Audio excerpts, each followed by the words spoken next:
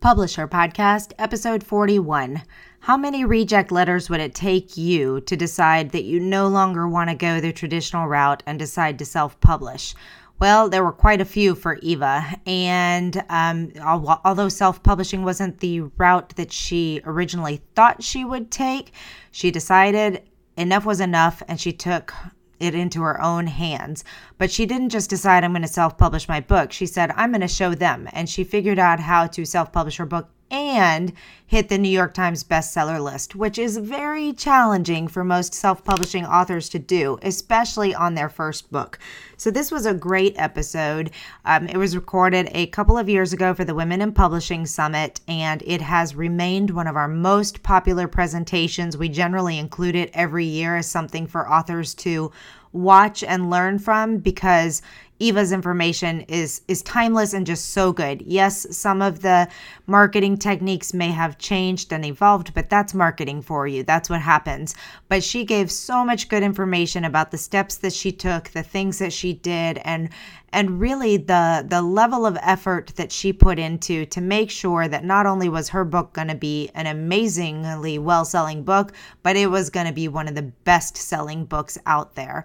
So this is such a fun episode. You're going to love Eva and her spirit, and she's recently published her second book, so you're going to want to check that out as well. Enjoy this show. Welcome to the Publish Her Podcast, a place where you can come to get inspiration, motivation, help, encouragement, and support in your journey to write, publish, and sell your book. Hosted by Alexa Bigwharf. 'Cause I've been where you've been, and I felt what you're feeling, and I don't want to get in your way. I'm Alexa Bigwharf, your host, and I am really pleased to have our next guest with us today, as I've been pleased with all of our guests. If you've been watching, hasn't this been just a phenomenal lineup of women? The information that they have been sharing blows my mind. I've been doing this for over 7 years, and I have learned something new from every single presentation. Today's guest is Eva Natiello. So I connected with Eva through the Alliance of Independent Authors. You might remember Orna Russ from her presentation last year, and their online summit that they run, which is another phenomenal resource for independent writers. But Eva is a fiction writer who has sold a lot of books. Let me just read her bio here so you know who she is. Eva Natiello is the award-winning author of New York Times and USA Today bestseller, The Memory Box, her debut psychological thriller. My kind of book. Love psychological thrillers. Eva draws on her 20 plus years of experience in PR, marketing, and branding to coach. Hold on, I'm going to say that again because I didn't realize Facebook was still on. Okay.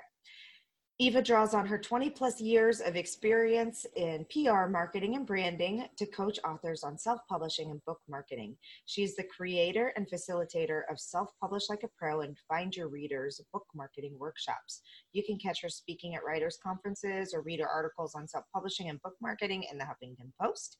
She is thrilled to empower authors to be successful, dynamic entrepreneurs while helping them create greater visibility for their books. And she's currently working on her next thriller, which she just said she has wrapped up, but it's still under wraps.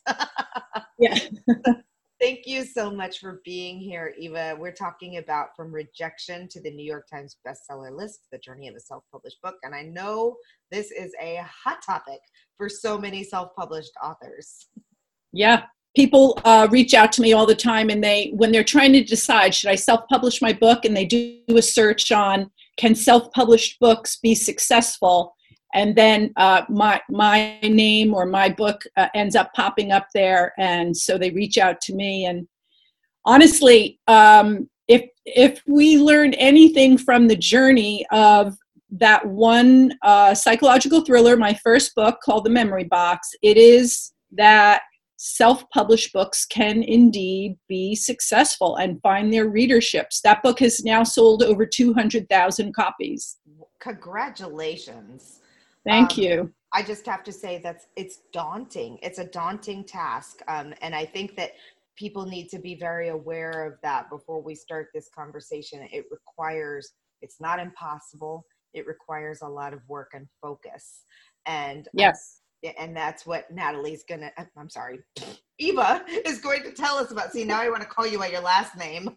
Yeah. That's what Eva's going to tell us about today, is how this journey happened for her. And I love that you take on the ownership of the fact that you were rejected. I'm assuming you had tried to get your book traditionally published. Definitely. I finished writing the book, and like I said, it was my first book, so I was green. And I'm also, well, I was back then a rule follower. So I researched what to do with a finished manuscript that's fiction, and I was told you need to get an agent. And in order to get an agent, you need to write a query letter, which took me forever to write, but because there's a certain formula and a certain way you should do it to look like you're not green. And that's something that we'll definitely talk about today, is how appearances, you need to keep your eye on that, because appearances are everything. So you want to look like a pro at every stage. Right. And so when I was querying agents, I'd say it took about 3 years of querying to amass 81 rejections. Wow. And when I think back at that time, my kids were really young. They were in grade school, and they would come home from school and they'd be like, "Any news, Mom?" Oh. And I'd be like, "Well, I got another rejection." Oh, just tore them up. They were like, "Why do you keep doing this to yourself? You know, why don't you stop?" But the fact of the matter is, and most people that have done the querying will know, that there are some rejections that are positive. You know, there are some that really keep you going. They mention something about your writing or something about your concept that's very positive. So you keep going. I remember, like, rejection, I think 14, was an agent who called me a female Stephen King. Wow. That kept me going for like 2 years. I hope you prayed for that one. Yeah, exactly. That was a good rejection. But so I did go for a long time thinking this is the way it's supposed to be done, you know. And after the 81st rejection, I thought, these agents know something I don't, and that is that this book will never be published, that it will never have a readership, that it's really not worth pursuing. And so I did, you know, bury it in the backyard. I was crushed. And all that work, I thought, you know, is going nowhere. And I started a new project because someone urged me to let go of the memory box, let it go and write something new. And then what happened, I guess about a year or two later, Gone Girl came out. It was published. And when I read that book, I realized there is a readership. This is the genre. These are the people that are reading this book are going to read my book. And that's when I decided to go to the backup plan, and my backup plan was always to self-publish, but I really didn't think I'd ever need it. You know, I didn't think I was going to use it. Right. But I decided at that moment I was not going to self-publish until I learned everything there was to know about self-publishing like a professional. I wanted the book to look like it came out of a traditional publisher. So it took me about a year, and I learned everything I could, from book covers, having it professionally edited, having it formatted, coming up with an imprint name, what platforms to sell on, distribution, pricing, I'm telling you, everything. And this was the funny thing. So I know you mentioned before, I come from a background of marketing, branding, and PR. I worked in the cosmetics industry for a very long time. And I was the head of PR for different brands of cosmetics. So I know how to publicize and to market and to brand something. So I took all of that knowledge and put it into getting my book out into the world. And that first month, by the end of the first month, it had hit the #1 spot on Amazon in the Kindle store. And so in that moment, I realized, that's when it finally dawned on me that all the agents, all the publishers who had rejected the book, you know, I had taken it personally. But this is the main thing I think I learned from that process, is agents have their own agenda. Editors have their own agenda. Publishers have their own agenda. And sometimes it has nothing to do with you as an author or your book. And the best thing to do is, if you really believe in your book, if you believe in your writing, if you believe in your concept, do not let the gatekeepers prevent you from getting published. I mean, there really is, nobody can ever say ever again, I couldn't get my book published. Right. It's impossible. You can't. We were having this conversation yesterday. Anybody can publish a book on Amazon now. That's good and bad. That's good and bad. It clutters the space for the good books when there's people just putting out garbage, but Absolutely. And yeah, and that all goes back to the goals. You have to ask yourself when you're an author, what are my goals? Are my goals just to publish a book and put it out there? I get that a lot from people who say, I just want to throw it out there and see what happens. Well, I can tell you what'll happen. If all you're going to do is throw it out there, it's not going to be seen. It can't be anymore. Like you're saying, there are too many books for it to rise above and get noticed unless you put behind it the marketing. Right. Well, let's talk about that. So you are both a New York Times bestseller list. Were you on other lists as well? I'm assuming if you were at the top of New York Times, you had to have been a USA Today, Washington Post, all those things. Because they kind of. It was not the number one book. It was the number one book on Amazon, in the Amazon store, and it was the number one book in every sales platform: Barnes & Noble, Kobo, iBooks, at different parts of its life. The big lists that it hit was the New York Times bestseller list and also the USA Today bestseller list. Those are the two lists. And that was basically so what happened was, after the first month that it was available and it hit the number one spot on Amazon, of course, my phone did not stop ringing with every agent you can imagine, and many, many agents from the agencies that rejected my book. Right.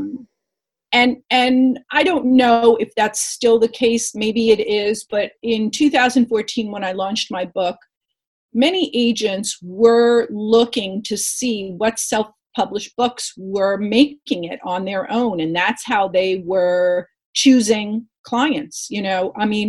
I think what's happening in publishing, and certainly it's been happening for years, is they are taking less and less risk, because it's harder for them to sell books to publishers, certainly in fiction, but I think across the board.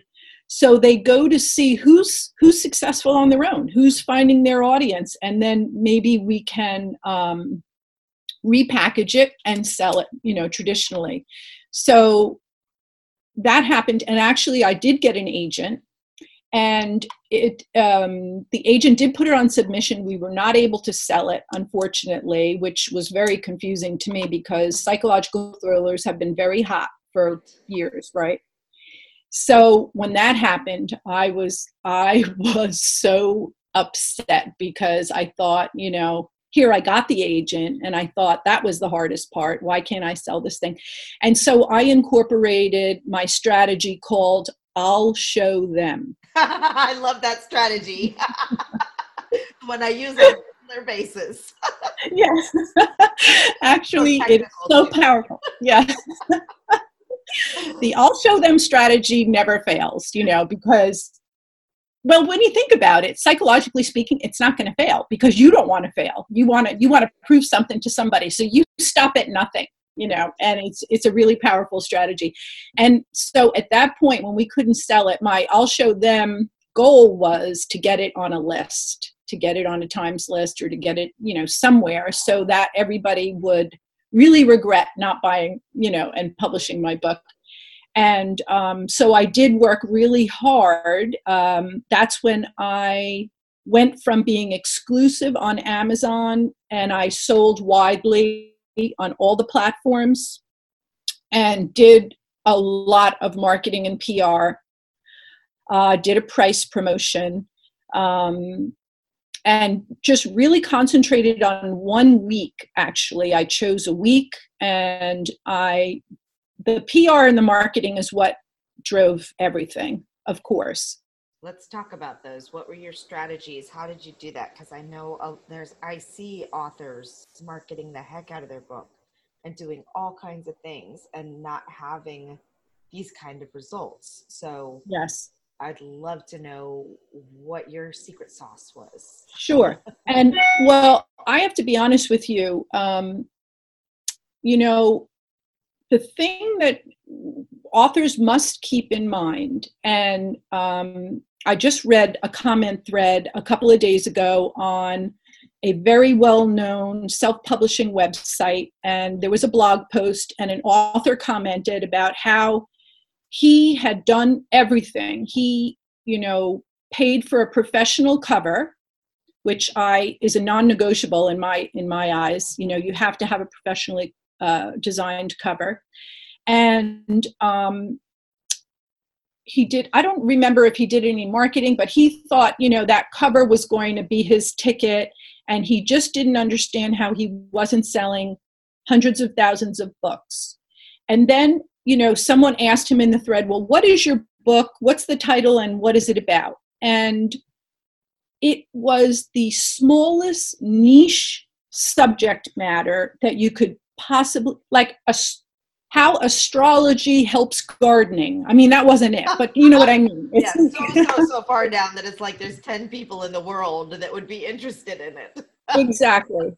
So that's always the first thing I tell authors to look at. What is your subject matter? Are you writing a commercial book, or is it so niche that even if you sold to every reader that would read your book, which we're never going to actually do, of course, but say you did, do you even stand a chance? Like, let's be realistic, okay? That's the first thing I would say. But there are some things that you can control. If you are writing a super commercial book, and psychological thrillers, Memory Box, it's actually about a woman who Googles her name and she discovers a past she doesn't remember. So it's very commercial, okay? It's very in the moment. It was actually, the idea for the book came from an article I read in the New York Times about somebody who was Googling himself, and he discovered he was on a missing persons list for like many, many years. Yeah, it's crazy.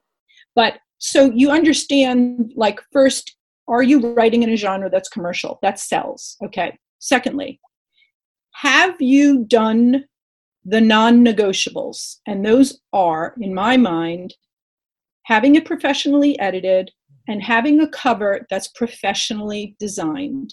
And I don't mean hiring your neighbor's son, okay? Because they don't know anything about cover design. They might be an artist, but there are norms that you must, and I say this to authors all the time. There are things, publishing has been around for many, many years. There are certain things that aren't going to change because readers expect them. Right. Take the cover, for instance. If you're writing in the thriller genre, there are certain things that are expected of the thriller genre. You don't want to fool the reader by your cover. Stick to the norms there. Don't confuse anybody. Your cover is a promise to the reader. You're promising them what they're going to get inside, okay? Also, what about, I had a client once whose book was, it was a fantasy novel, and it was 600 pages long. You're digging yourself into a hole, okay? Only Page count can get away with that. Yeah. I mean, there are the Goldfinches of the world. That, I think, was like 800 pages. But you're just creating more challenges for yourself the more you get out of certain norms, okay? And a lot of people don't realize that genres have page count norms. A mystery page count is different from a memoir page count. Look them up, do your research, do your due diligence, figure out if you're green, if you're new to this whole industry, figure out what is it you have, what genre is it? Look to your comp list. That's one of my tips that I was going to talk about later, but So important. Yes, honestly, from what I have seen, a step that so many people just like completely skip, or even once being made aware of it, are like, I don't need to do that. I know this is a good book. I don't need to know what the yeah. I was one of those people. I was Tell one us of those about it people. then. I did not want to hear Complist one more time. I was like, no. I can't. I didn't have the time. Can you I didn't have the explain it time. for newer writers Yeah, who are like, what are you even talking about, ladies? definitely. So one of the best things you can do for yourself to cut corners and to zero in on what you need to do and what has worked in the past is to make a list of the books that would sit next to yours in a bookstore in the same genre. You share the same readership. So for instance, mine is a psychological thriller, Gone Girl, definitely. Girl on the Train, definitely. These are books that are in my genre. Dragon tattoo. And also, what's that? Girl with the dragon tattoo. Like, this is my genre, so I can start Yeah. shooting them at you. Yeah. But the reason why it's so valuable is a millionfold. Okay. You can learn, say you have 10 books on your list. What I would do is, and I have done this, I'm the research queen. I go to every single book's Amazon page and I study it for everything. I study the book description. I study how did they format their book description? Did they start with a evocative question? Did they start with a blurb that they got from someone? An award? How many paragraphs does it have? How many keywords are in the first paragraph? I look to see how many pages are in the book. I look to see who published the book. I look to see what keywords in their category thread. So I look to see how they even categorize the book. You can learn so much. It's crazy. There is no reason, like I say to people all the time, not knowing how to do something is no excuse for not knowing how to do something. Agreed. Okay. You have everything at your fingertips. Think about it. People who published a book 50 years ago, they don't have the tools that we have. Right. We could sit in our basement and have no contact with the outside world and learn how to publish a book by never leaving the house. I mean, yesterday I had to fix my furnace, okay? I had to fix my steam furnace because it broke. And in the middle of the night, I YouTubed how to fix your furnace. And there I was, like, taking the parts out and putting them back together. But like you said before, if you're willing to do the work, there's no real excuse for not getting it done, not being successful. Google, these are my tips on researching is, I always Google the best way to do something and the worst way. That's an interesting strategy. I never thought about mistakes I made. I Google that. Mistakes I made, whatever, designing a cover or formatting a book or lessons I learned. You know, we see these articles all the time, right? So reading about somebody's mistakes is pretty gosh darn valuable. Right. Because you avoid them completely. You've just wasted yourself a lot of heartache and a lot of money and everything else. So going back to the norms for a second. So we talked about page count. We talked about covers. We talked about getting your comp list together. The other great thing I do with the comp list, I go to the author name, I Google the author's name, interview with fill in the blank. Then I see everyone who's interviewed her. Then I start pitching. Smart idea. So smart. And you know, I just want to piggyback on this. We interviewed Christy Carlson. I don't know if you remember her from Digital Book World. She wrote the Eat Like a Gilmore cookbook. Yes. It's a phenomenal presentation. We interviewed her and she used a similar strategy where she looked up everybody who had ever written about the Gilmore Girls and asked them to talk about her book as well. I think I had never even thought about that strategy prior to hearing her. So to hear you say it as well, it's so smart. So smart. Yeah, definitely. You already know they're interested in this topic. It should be a fairly easy pitch to them. And I mean, right. you cannot, in my opinion, get enough media when it comes to trying to, at least if when you're trying to make a bestsellers list, for sure.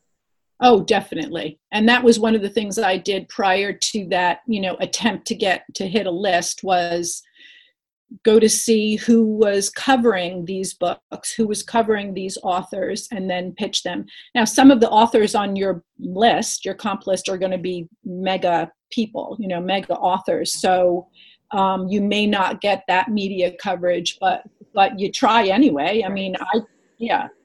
And Michelle Obama is probably going to get more interest in when she publishes a book than certain other people, but exactly.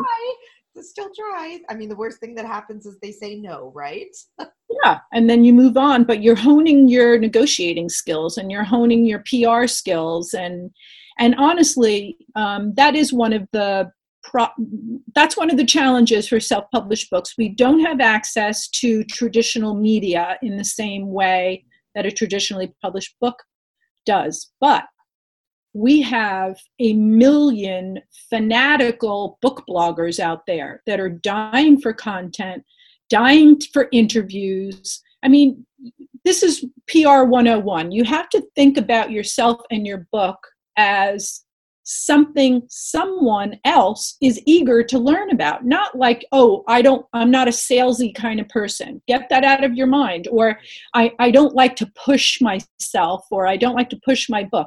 Think of yourself as providing a service, because there are so many bloggers out there that are dying for content. They would love an interview with someone. They would love, I love to offer a giveaway. I offer giveaways to bloggers all the time. They love that. They love to be able to give a book away, or for instance, I'll give away sometimes even a 15-minute consultation with somebody, which is like gold. Right. I remember when I was starting out, I won one of those once, and it changed my trajectory.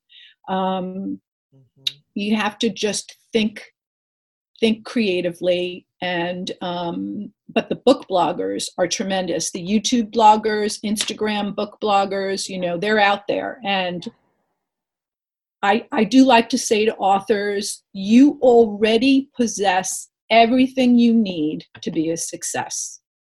You really do. You just have to do the work, like you said. So let's dig just a little bit deeper then into like what that week. You mentioned there was 1 week that you super hyper focused. I'm assuming that's when you hit the New York New York Times bestsellers list. Get it together. So can you explain like some of this like specific strategies that you took to do that? Yeah. Well, one of the biggest strategies, and something that really is in the control of the indie author and not in the control of the traditional author, is book pricing. So true. Okay. Book pricing and promotion is in our control. Okay. So I'm just going to give you an example of, I know a few authors who were traditionally published. They were the lucky ones. They got the agent, they got the publishing deal. They had their first book, they were debut authors. They had their first book published by big time publishers in hardcover at their launch for $28, and ebook for $13.99. They didn't get any marketing from the publisher. They got no PR because they were debut, and you just don't get any money, okay, for that kind of stuff. They never sold, they sold to their family and friends, but I spoke to their agents. They didn't sell over 1,000 copies in a year, 1,000 copies, and they were traditionally published. But when you think about it, how many books are you willing to buy at $13.99 for a Kindle or a Nook from an author you've never heard of? Right. It's nuts. Right. So think about all the power that we have as indies to price our book competitively and to put it on price promotions whenever we want. Okay, so one of the biggest things that I did for that week was I dropped the price of my book to 99 cents, the Kindle version, and the e-version, I should say, because it was across all platforms. Now, when you sell it at 99 cents and promote it like crazy, okay, so there are many, many, many subscription sites that love to promote sale books that are drastically reduced. Look it up. They're out there. Yep. I think I hit up like 40 or 50 of them. Wow. Just did the work. I did the work because I was on a mission and I was gonna show them. Right. So, I was pulling out the stops, and I worked on this for months prior to that Yes, week. I would guess so. And just as a segue here, because we use some of these, we'll do the same thing where we do a concerted price thing, but I only usually send it out to 3 or 4 lists at a time. I can't even imagine what 40 of them would do. And for your knowledge, most of them charge, for the listeners' knowledge, most of them charge anywhere between $10 and $50. So it's not a huge expensive. So I would imagine there are some that charge more than that and some that are free. But, you can expect to spend a little bit of money to get on these lists, but they have subscriber lists of tens of thousands. So it's worth it. Well, and speaking of that, I did get a BookBub for that week. And that is the, premier subscription site. It costs a lot of money. I mean, Yes. I think it was close to $1,000. Wow. But to say that I got my money's worth was, in 1 week, I sold 22,000 books. So I made back the $1,000 and then some considerably, but that wasn't even, I was willing to pay the $1,000 because my goal was the New York Times bestseller list. I mean, I really had that as a goal. Right.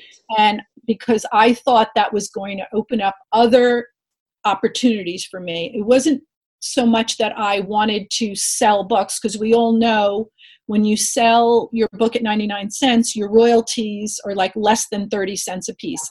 I wasn't doing it to make money. I was doing it to try to get the visibility through the roof, get the reviews, and then hopefully, once you have the New York Times bestseller status, a lot of doors open, for a lot of different things. Right. And things did result from that. For instance, those translations, audio, and so on. And we can talk about that in a second. But just to speak to those subscription sites, I did do 40 or 50 of them, but I did not. I came up with a budget. After the BookBub, I don't think I spent more than $200 in addition to that. I mostly did free sites. Right. And then I did a ton of pitching, all social media on author interviews, giveaways, guest posts. I was really busy for months, just doing the support marketing to push that book out that week. And I asked for all. Yeah. Sorry, finish that thought. Well, I did ask all of the book bloggers and all of the people that I was working with if they would schedule the guest posts, the interviews to hit during that week. Okay. So let's pause right here, and just in case anybody had kind of drifted out, to restate what she just said: months of preparation with a very specific strategy, outreach to people, utilizing promo lists, utilizing influencers through either blogs, Instagram, other social media, and utilizing big campaigns, which, if you're not familiar with BookBub, it's quite difficult to get accepted, actually, because they have so many promotions coming in there, so many people wanting to promote their books because it's such a premier service and does. But keep applying. I mean, I've had people say that they applied 5, 6, 7 times and then finally got accepted.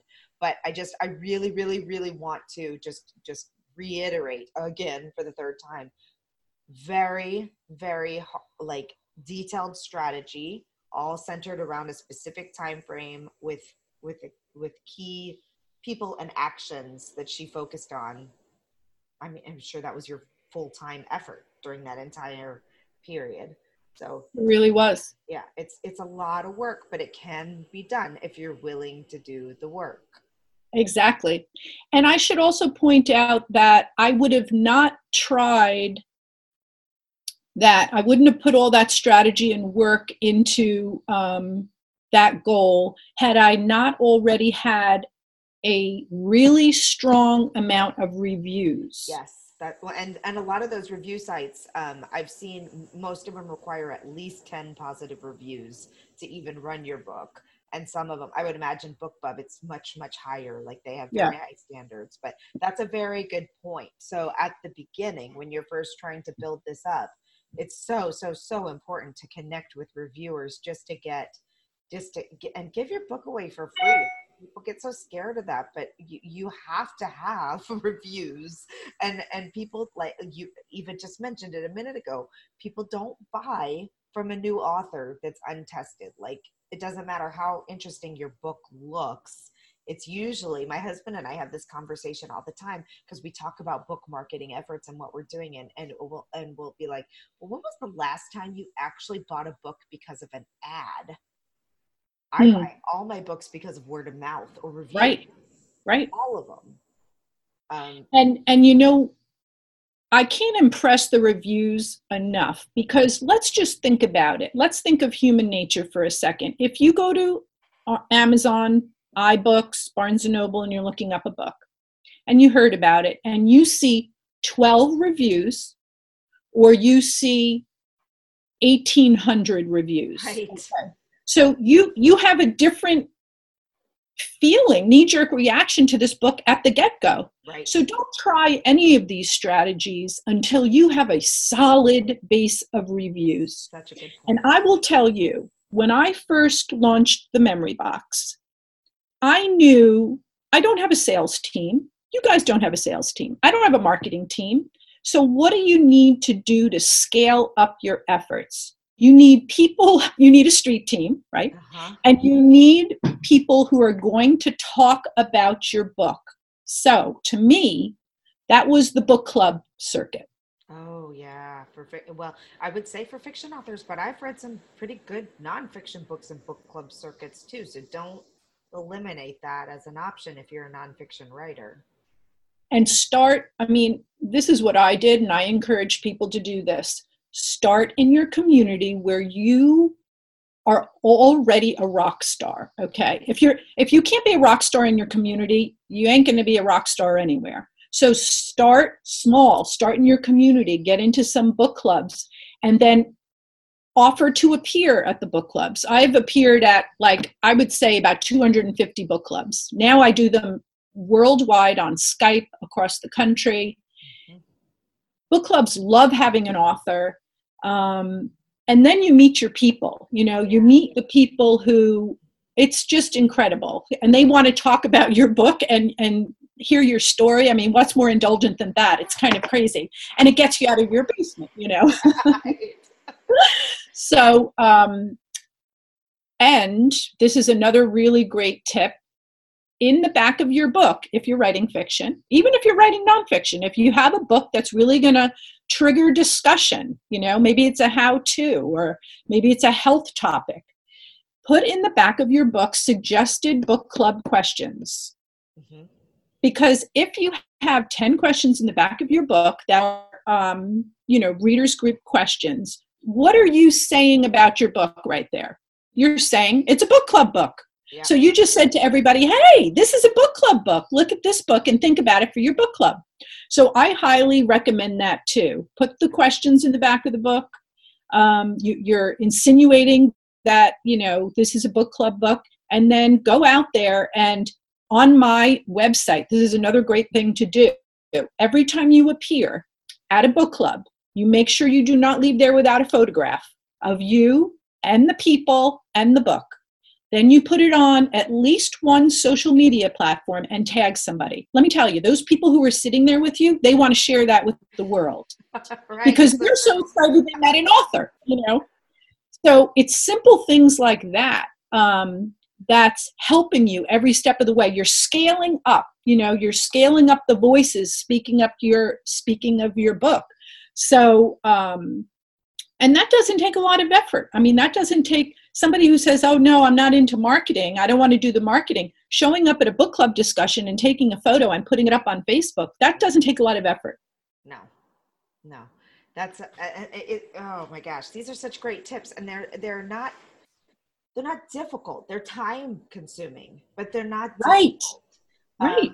And I would say here, you mentioned the word street team. You can call it street team, or you can call it launch group, or whatever you want to call it. But the idea here is that you have a group of people that are ready, that are building with you as you get ready for book launch, and even afterwards. I mean, the nice thing about it is that there's no timeline on hitting these lists, right? You don't have to do it within the first 30 days of launch. You don't have to. So you can, if you've already published your book, don't be like, oh my gosh, I've totally missed the boat. Like, there's no reason why you can't start building this type of stuff up. We interviewed one person last year who hit the New York Times bestseller list 5 years after publishing her book. So while obviously we want to do it in a shorter timeline so that we can start writing our next book and making more money from another book, there's no reason why you can't go back and start implementing some of these strategies now. And I would say that while Eva is a fiction writer, and you can apply many of these same tactics to nonfiction books. Definitely. And my book didn't hit the list for 2 years, by the way. Good to know. And this was because I do think you have to. Go ahead. You have to build that. There's so many things that you have to build. Otherwise, it's wasted energy. You have to build those reviews up, and you have to get your sales ranking up. And there's a lot to learn. I mean, that's another benefit of being an indie. If you're traditionally published, that's when you have 2 months on a table in a bookstore to make good on, make those sales. And if you don't, you get put to the back of the bookstore, or maybe not even reordered for the bookstore. You get on that sales table for $1.99. But when you're an indie, it's really evergreen. It's evergreen. Whenever you want to do the work. And honestly, you can make something of the moment if you think in a clever way. That's something I really love to do. I do love marketing, I must admit. I love figuring out clever ways to promote topics, books, and authors and whatnot. But that is a big plus of being an indie. You can hit that list whenever you can do the work. Roll up your sleeves, learn what to do, and do it. Yeah. Absolutely. I wanted to ask you about, well, gosh, I have so many questions for you. I don't know which ones to boil down in the next 10 minutes. I did want to ask you about indie bookstores in particular, because you've done a lot of marketing on the online space. Have you had much success in actually going into bookstores, indie or not, and getting your books on the shelves in stores? Yes. Okay. And this is important to realize when you're self-publishing. A lot of people will say, should I just publish on Amazon? Should I just have an e-version and my paperback on Amazon? And you can do that, certainly. But it's not until you go wide across platforms that you are going to be available to libraries, independent bookstores, and schools. And that was really super important to me. And to all the nonfiction book authors out there, it has to be important to you. It just has to. So in order to do that, once you publish on Amazon, say you do the KDP ebook and the KDP print paperback, you must go to Ingram Spark and publish a paperback, at least the paperback there. You get a new ISBN number, and hopefully you find the same trim. This is really important because people, they choose a trim size that maybe Ingram Spark doesn't have, and then they have to get a whole new book cover, if you know what I mean. They have to design a new book cover. So make sure when you pick out a trim size, it's available at Amazon, KDP Print, and Ingram Spark. And then once you're available at Ingram Spark, you're in the Ingram catalog, which is awesome. That means independent bookstores, schools, and libraries can order your book. But just because it's available for them to order, how are they going to know about you? Right. That's when you go to your social pages and you say, people, readers, if you're interested in my book, ask for it at your library. Yeah. Ask for it at your indie bookstore. Indie bookstores love to order a book that you want. They want you to buy it with them. So if you go into an indie bookstore and say, hey, do you have the memory box? They say, no, we don't have this on the shelf, but we can get it for you in 2 days. And they order it from Ingram. Mm-hmm. Same with libraries. But libraries will look to see, how is your book doing? Is it a commercial topic? Does it have great reviews? Does it have awards? Has it been on a list? So, do your due diligence and make sure you've got reviews, you're strong, and you've tried to maybe win an award or maybe hit a list, or you've got great blurbs on it. So yes, the memory box is definitely in independent bookstores. It's available to purchase. I have found out that it actually is in 2 high schools somewhere in this nation, but I do not know where. It's on a required reading list. It's on a required, wow. Yeah, so that's pretty cool. I just can't, they won't tell me which school ordered it, but I think that's pretty amazing. And I will say this. I believe to start on Amazon exclusively with your ebook and your paperbacks, you don't have to be exclusive.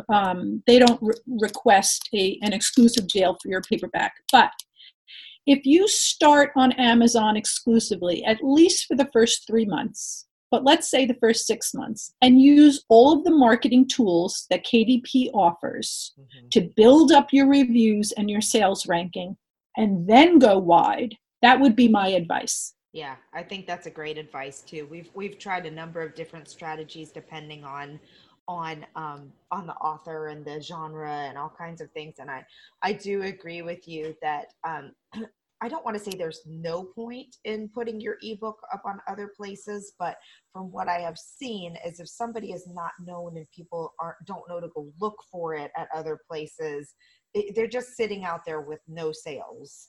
Whereas if you do decide to go KDP Select, then you can do the 5 free download days, which let me tell you the power of combining a free day with some of those lists that you mentioned earlier. Absolutely. Thousands and thousands and thousands of downloads of your book. Some of them may never read them. That's okay. It'll bump you up for a little while. And guess what? When they do come back and read them, you get a very small payout for number of pages read. So it's, as long as they actually read the book, you'll still get paid from a free book, which is nice.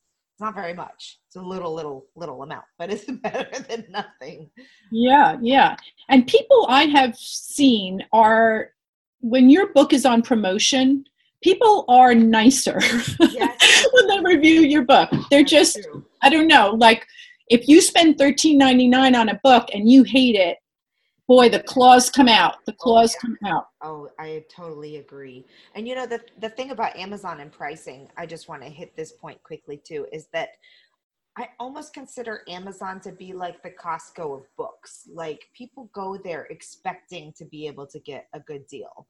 So Yeah. if you don't have yours priced appropriately, they will buy it from somebody who's selling it used on Amazon, or they just won't buy it at all, So you have to keep that in consideration too, that we talked about the cover norms. I think there's pricing norms for, I know there's Definitely. pricing norms across the board, but there's pricing norms for Amazon too. And I've seen a couple of fiction books, paperback books priced over $20. And I'm just like, no one will ever buy that. Yeah. And you can experiment too, which is Yeah. a nice thing.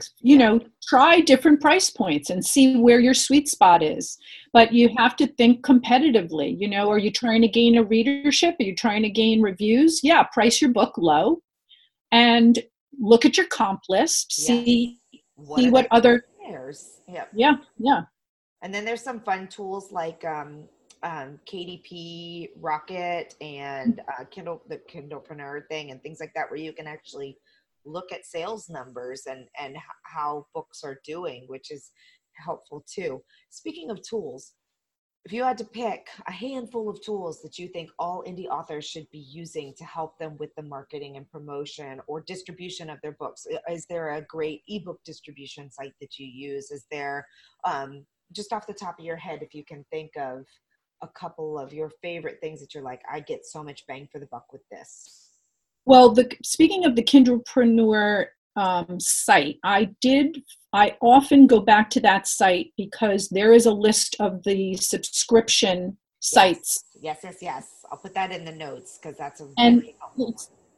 It's incredible because there are hyperlinks for the site, so you can actually click on it, go check it out, sign up for it. It tells you the pricing. It's a wonderful resource. I lean on that a lot, and I give that out to authors a lot. I have not tried, is it KDP Rocket, right? Or Kindle Rocket? What's it called? I think it's KDP Rocket. I have not tried that. The final question that I want to ask is, if an agent reached back out to you, or a traditional company came back and said, can we get the rights to the second book? Would you want to go with the traditional, or do you prefer to stay self-published based on your knowledge and control of the situation? Well, that's a really excellent question. And I think I will have a lot more leverage with this book, having sold over 200,000 copies of the first book. There are a lot of readers waiting for the second book. So I now know what I would or would not accept if I sold it. And I also know what I can do on my own. So I might see what a publisher would offer. And I love being a hybrid. I love having the audio, which is traditionally published. The translations are traditionally published, because it does help to have this hybrid status. One helps the other. And so I would not be opposed, but it would have to be the right, right circumstance. Yeah, exactly. Yeah. Well, that's very exciting. I hope you'll keep us in the loop on what's happening with it, and we'll be happy to share as soon as the second book comes out. Mistaken, right? Yes. Awesome. Thank you so much for your time and all of this information. It was really, really useful information for everybody who's struggling with marketing their book, or even thinking about what they need to think about in terms of time and all of those things. And you actually do consulting with people, correct? Mm-hmm. Yes. I help people to self-publish, and I also help people to come up with a strategy for book marketing. Wonderful. All right. Well, we will include all your links in the notes, and people can reach out to you. Thank you, Alexa. You don't have to give me your heart. You don't have to give it away. Thank you for joining us on the Publisher Podcast. We hope to see you back for the next episode. Great, huge thanks goes to Jasmine Commerce for the use of her song. You can find Jasmine on SoundCloud. Go check out all of her music. We'll see you next time.